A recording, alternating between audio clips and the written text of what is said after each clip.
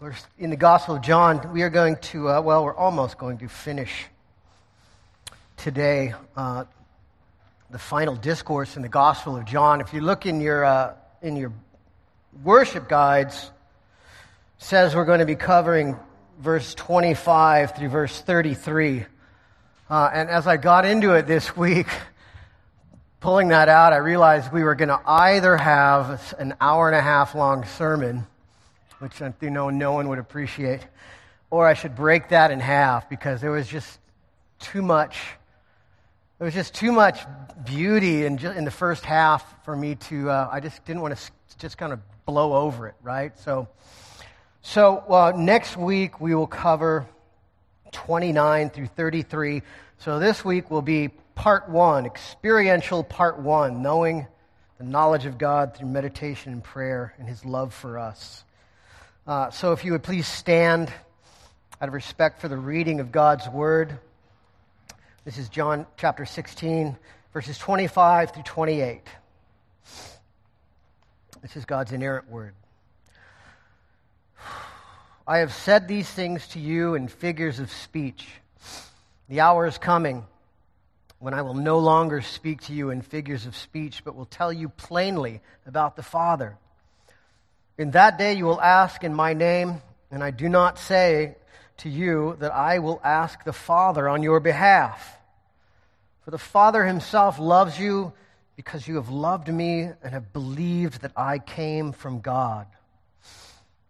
I came from the Father and have come into the world, and now I am leaving the world and going to the Father. This is the word of the Lord.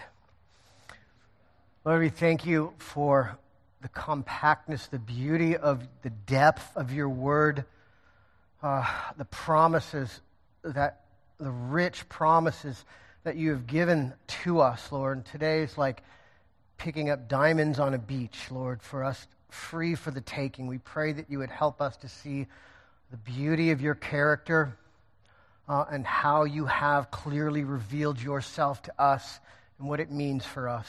In Jesus, Lord, please give us minds to understand and hearts to obey your perfect word as you beautify your afflicted ones. We pray this in Jesus' name. Amen. Please be seated.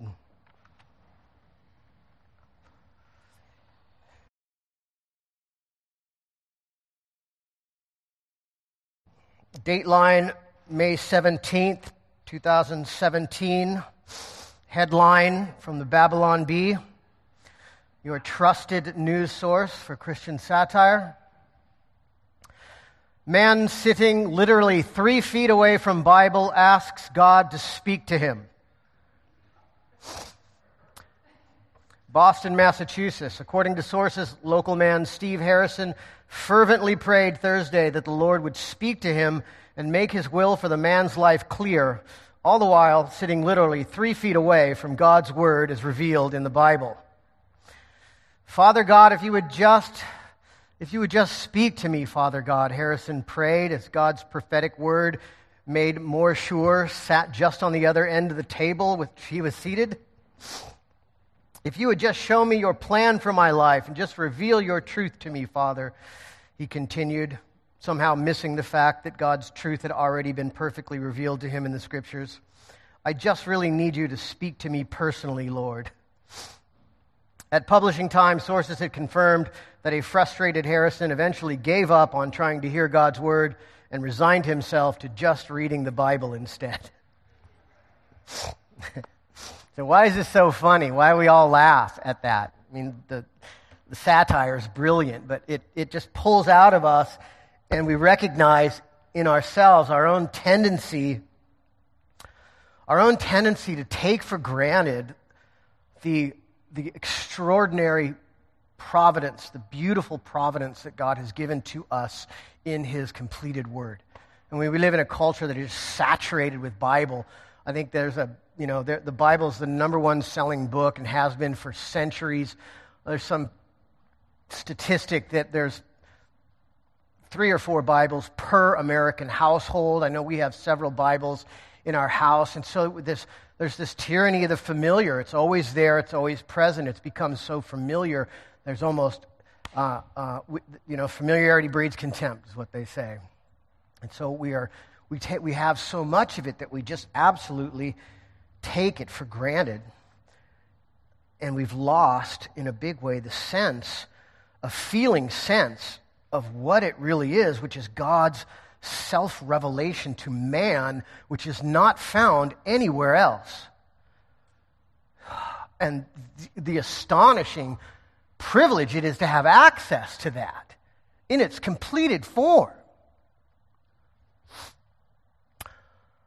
There's other reasons besides just this, besides just familiarity breeds contempt, that we shun or we don't take advantage of the Bible the way we should. We live in an immediate culture. We want to have everything right now, and so Bible reading and meditative Bible reading, it takes a certain level of commitment and discipline and dedication that we have lost in a large way culturally.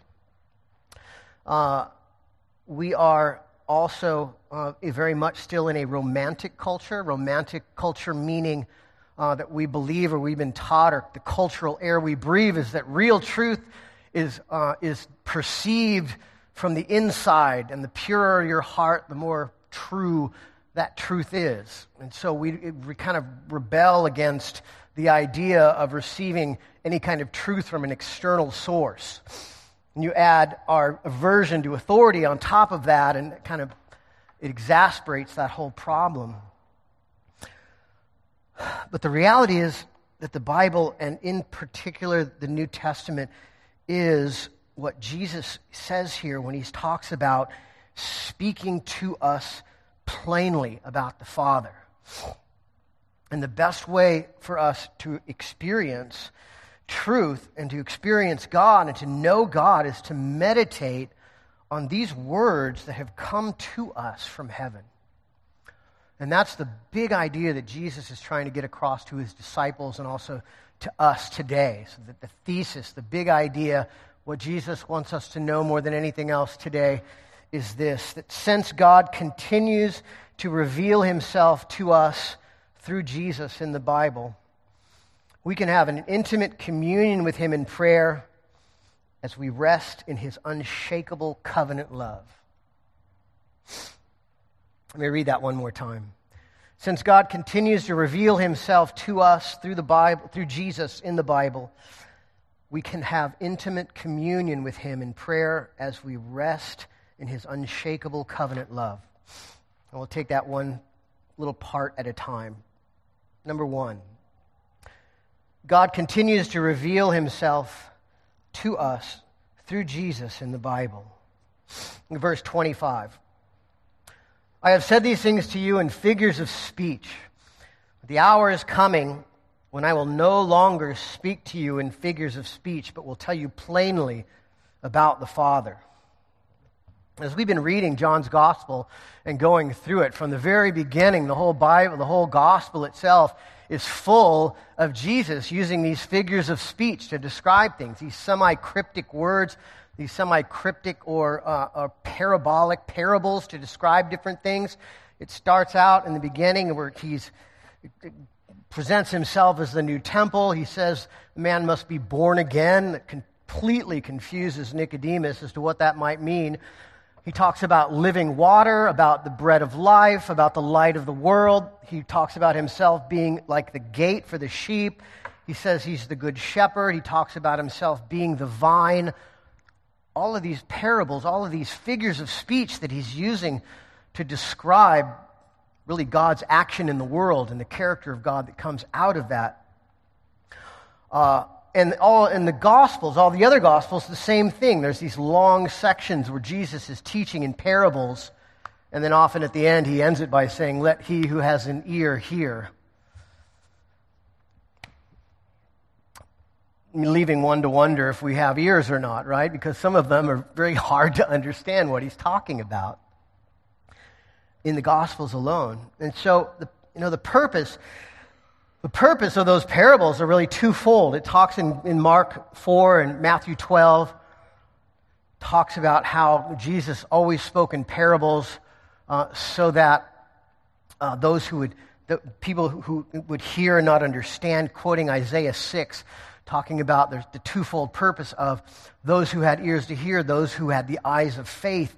God would reveal himself to him in these parables, but those who did not would not understand what he was saying. There was this kind of duality in the reasoning of it that left for the purpose of all those parables. And so the question here, really the first question that comes to mind is when Jesus says this, okay, the time for figures of speech is over, basically. He's saying the hour is coming when I will no longer speak to you in figures of speech, but will tell you plainly about the Father. The big question is when? When does that happen? When is he going to do that for us? The apostles, as we read next week, they get it wrong. They think they're so full of bravado that they just assume that he's starting to talk about it now. But the reality is, as we've been learning, is that on the day of Pentecost, when Christ is with us in the Spirit and he became with the apostles to teach them plainly about God through the indwelling Spirit, which then created the New Testament. And so when this happened, really started post-resurrection, right after the resurrection. It continued at Pentecost and then continued throughout the formation of the canon and then continues for us today as we have the New Testament to read. Think about it. The first thing that Jesus did after the resurrection was the road to Emmaus, when he started connecting the dots with the disciples on the road to Emmaus. Not only saying that he was speaking in parables in the New Testament, but also revealing to them that really, in a big way, the Old Testament itself was parabolic. The Old Testament itself contained shadows that led us to, or shadows of Jesus, the substance of which now come in the New Testament. In the book of Colossians, Paul uses that language, talking about the feasts of Israel, the old Sabbaths of Israel. All of those things, he said, were shadows leading to the substance that is Christ, which is really a beautiful imagery if you think about it. What is a shadow? A shadow is a dark image or an outline of something, and the substance of that shadow is the person, the real person that the sun is shining on and creating that shadow. And so Paul is saying the New Testament is talking about, when it talks about shadows and substance, it's giving this really amazing and beautiful imagery of Jesus being the substance and the light of the sun, casting his shadow backwards into the Old Testament, really, from the reality of the incarnation.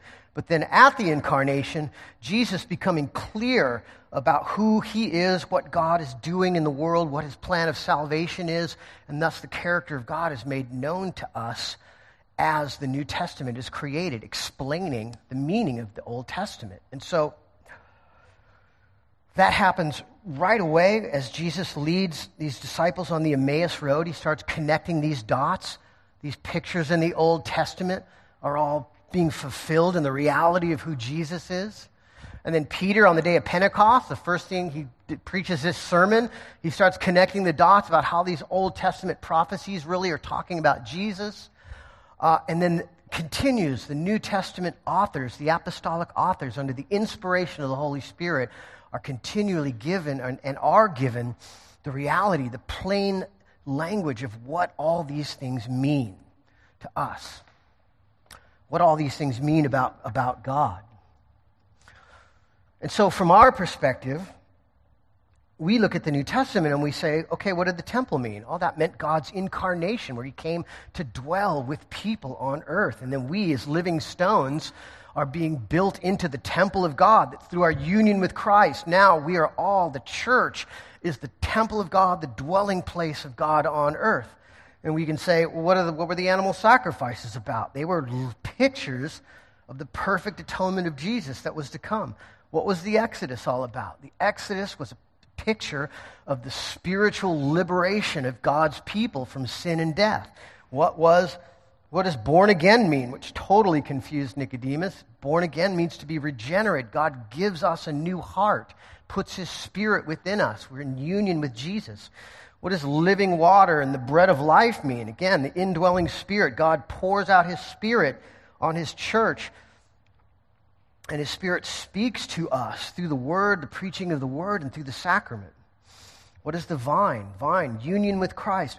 When you put all this together, the astonishing reality comes out that we know more about the reality of God than Abraham, than David, than Isaiah, than John the Baptist, than all these Old Testament heroes that we look to. They would have killed, well, not literally killed, but they would have loved to have gotten their hands on a copy of the New Testament and to have read about the beauty and the astonishing reality of the fulfillment of all of these things in Jesus. And we have it. We've got 8 of them at home. 8 of them. And so therefore, what that means is that the New Testament is the plain explanation of the character of the Father, how he loves us, and his actions in the world, who he is and what he's done. Now, in contrast to that Babylon Bee headline, there was a video not long ago of a village. I can't remember where the village was. It was a village where they had translated the New Testament into the native tongue of this village, and they filmed the arrival of the Bible to these people, where they had a little plane come in, lands on this dirt runway, and that the whole tribe just begins to lose their minds, jumping up and down, singing, dancing, and then you see they pull the boxes out of the plane, and people rip the boxes open and grab their copy of the Bible, hold it up, just praising God at the top of their lungs, holding it into their chest and weeping and crying over the fact that they now possess a copy of God's word, the words from heaven in their own language that they can read and study and spend time with and meditate and be immersed in the reality and the beauty of God.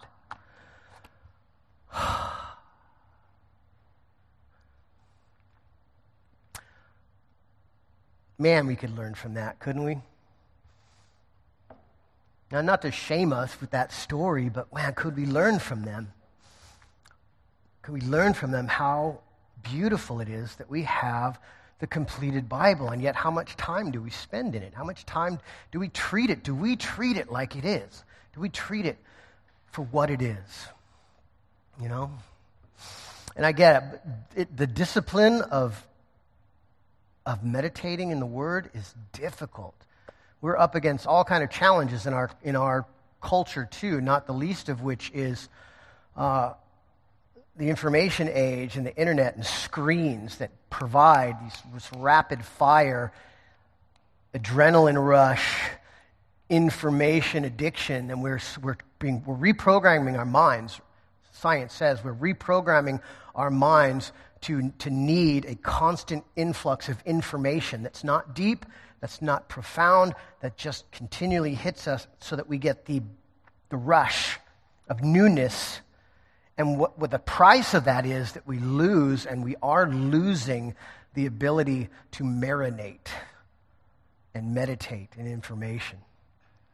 As I was thinking about this today, I was wondering, do we, in our Bible-saturated culture, in our screen-saturated culture, I wonder if sometimes those things haven't come together to where we are constantly presented this never-ending stream of new tidbits of Bible information, that we become addicted to the new information rather than actually having time to stop and seep and meditate in God's Word. Do I do that? Yes. One of my favorite Psalms, probably my favorite Psalm, is Psalm 27, and it's because of this one verse that David says. He says, "One thing have I asked of the Lord, that will I seek after, that I may dwell in the house of the Lord all the days of my life, to gaze upon the beauty of the Lord and to meditate in his temple." Oh, Lord, I pray that you would help us to slow down a little bit and to disengage from the fury and flurry of the world just enough so that we might spend time every day meditating on your beauty through the word that you have given us. So point one, God continues to reveal himself to us through Jesus in the Bible. And point two, we can have intimate communion with him through prayer. Look at verse 26. In that day you will ask in my name, and I do not say to you that I will ask the Father on your behalf. Now what's the question that comes to mind when we read that? The question is, how does that fit in with our understanding of Jesus being the mediator for our prayers? A lot of commentators bring this up, the big question. What does this mean for that? Maybe this is talking about the new age, the new heavens and the earth, when we will be in the beatific vision and we will have some different kind of direct access to the Father where we don't need the mediation of Christ anymore? Is that what that means? Or does it mean something else? You know, Hebrews 7:25 says that Jesus always lives to make intercession for us. We're taught to pray to the Father through Jesus. So how is it that Jesus isn't asking the Father on our behalf? Well, the answer is really pretty simple. The answer is that Jesus is our mediator, not our relay handoff. When I think mediator, sometimes I think like that.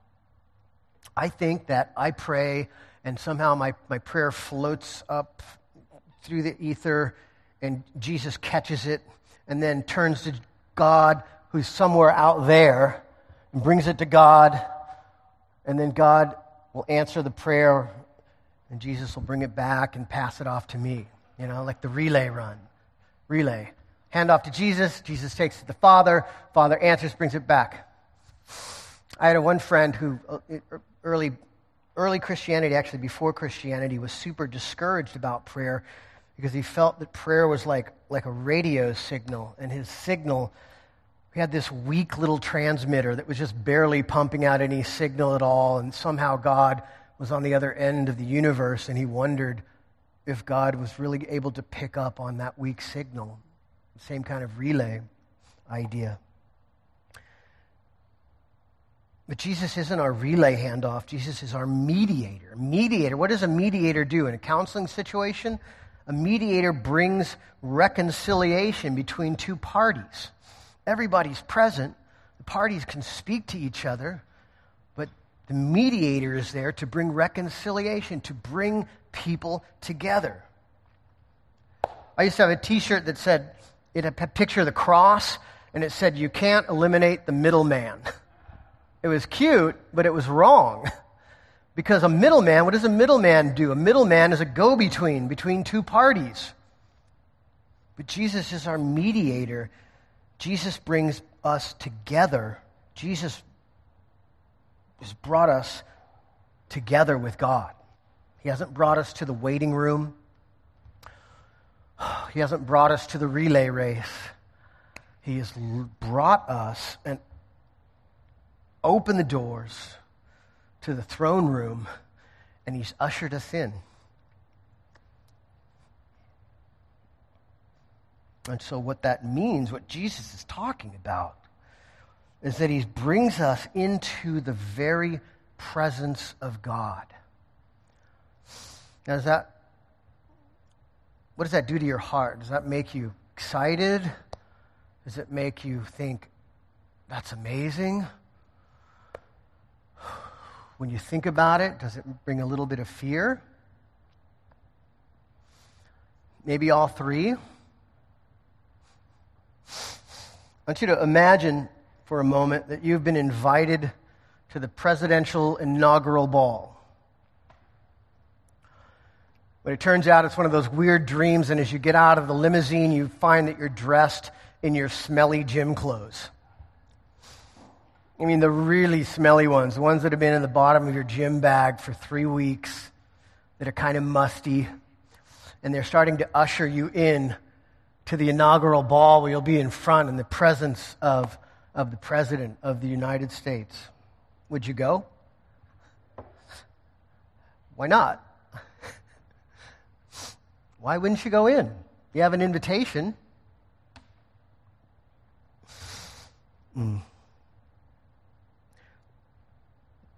That calls to mind the little bit of that little nagging fear about this, that there's that subtle voice that says, you can't go in.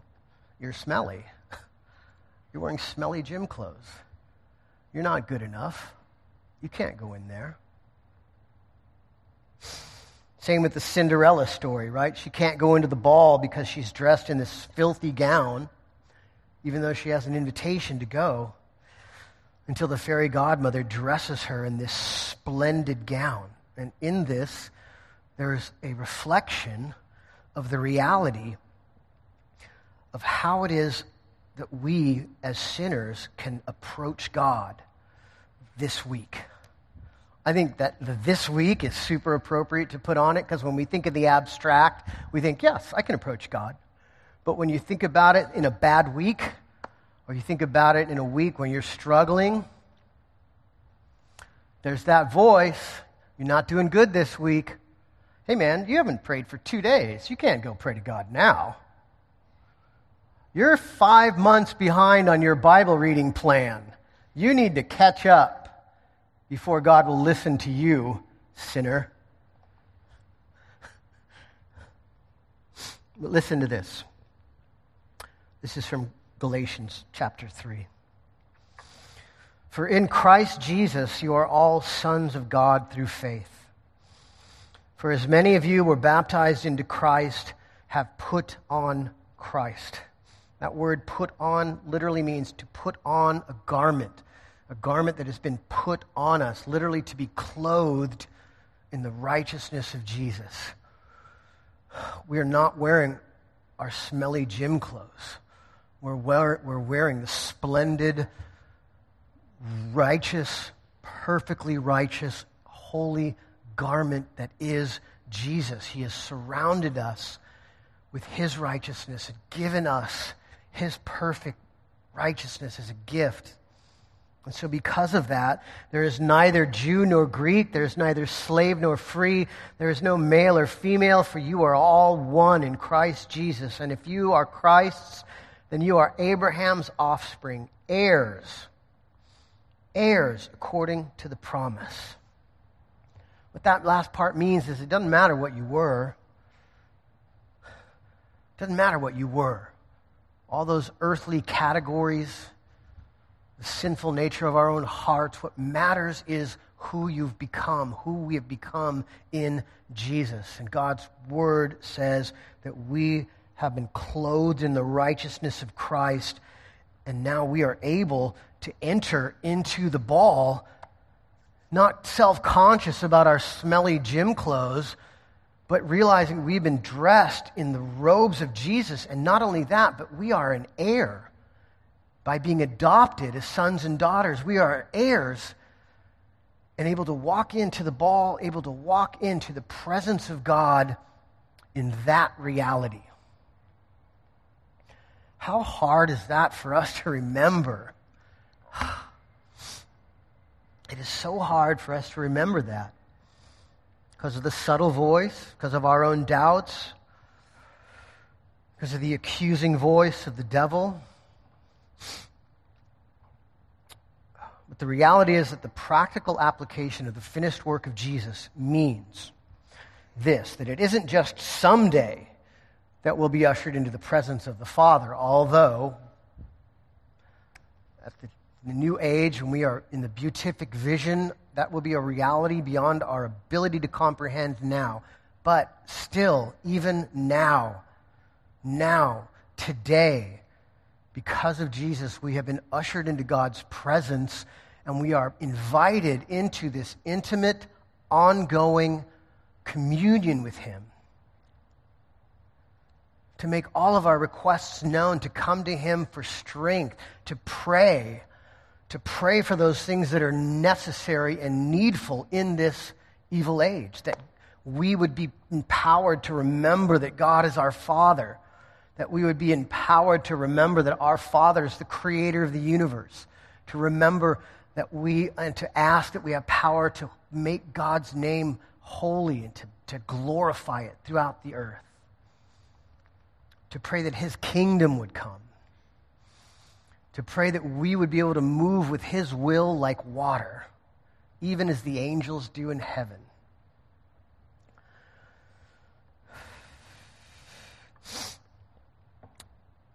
And when we come into God's presence and we do that, he sees us because of Jesus in the same splendor and holiness and beauty that he sees his Son.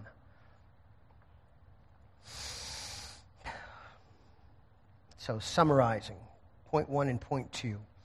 Since God continues to reveal himself to us through Jesus in the Bible, 2, we can have intimate communion with him in prayer. 3, as we rest in his unshakable covenant love. Look at verse 27, 28. For the Father himself loves you because you have loved me and have believed that I came from God. I came from the Father and have come into the world, and now I am leaving the world and going to the Father.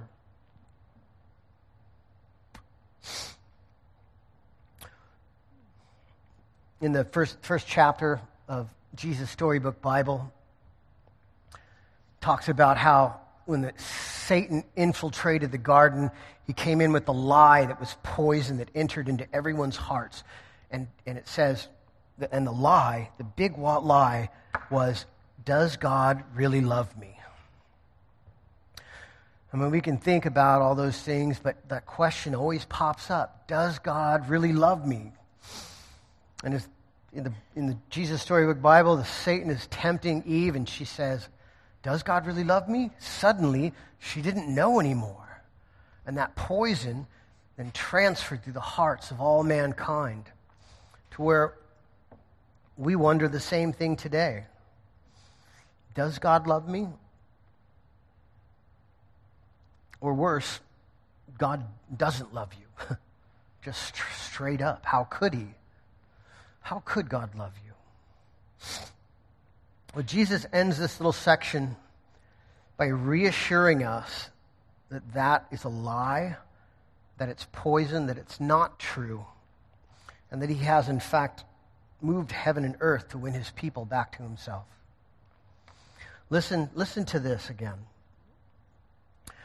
For the Father himself loves you because you have loved me and have believed that I came from God.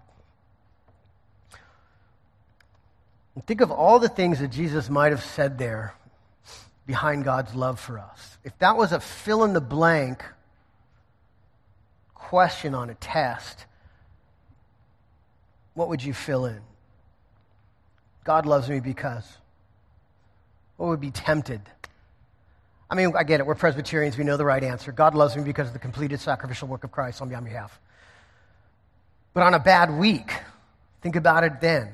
Think about it. This is not Sunday. It's Wednesday morning. It's Wednesday morning, and you've just been tempted. Things are not going well, and you think to yourself, does God love me?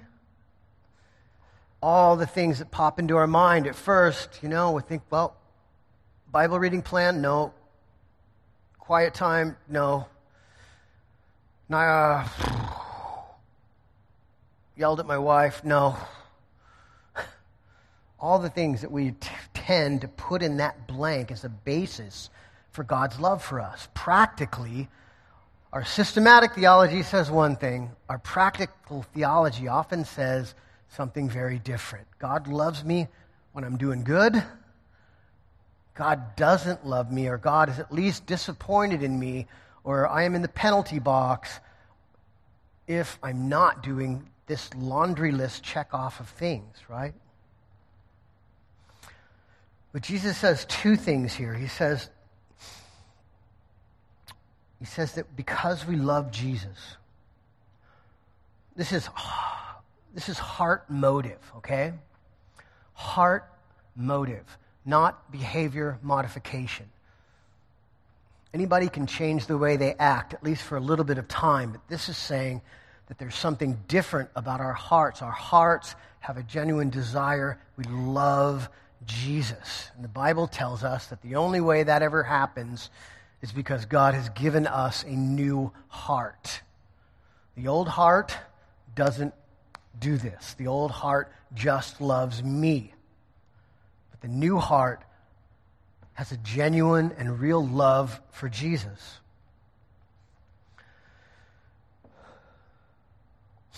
The second, well, what this means, it might, somebody might say, okay, well, love for Jesus, that means obeying his commands. Jesus just said that in chapter 14. Okay, true. There's a sense where that will produce the real, genuine new heart does want to do the things that God wants. But what this means is that is a product. It's a natural consequence. It's something that happens because of the love of Jesus in our hearts. And so this is not saying it precludes the possibility of God loving us for our works, because works are not the focus here. It's not the means by which God loves us. They may be the product of that loving heart that God has given us. 2, because we have believed in Jesus. And to believe means, in the Bible, to trust in God's finished work, to trust that everything that we just talked about in the last point is really true. Because, and Paul says in Ephesians, how do we have that belief? How do we have trust? How do we have faith? That it itself is a gift of God given to us.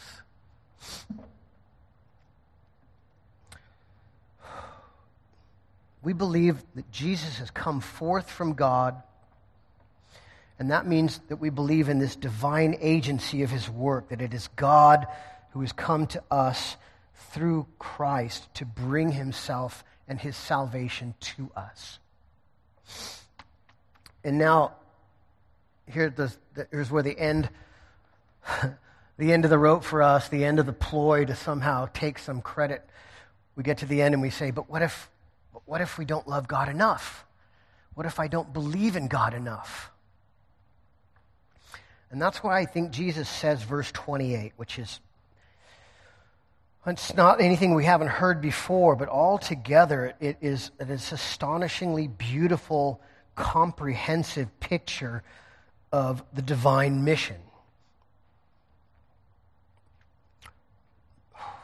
From beginning to end, Jesus says, I came from the Father and have come into the world, and now I am leaving the world and going back to the Father.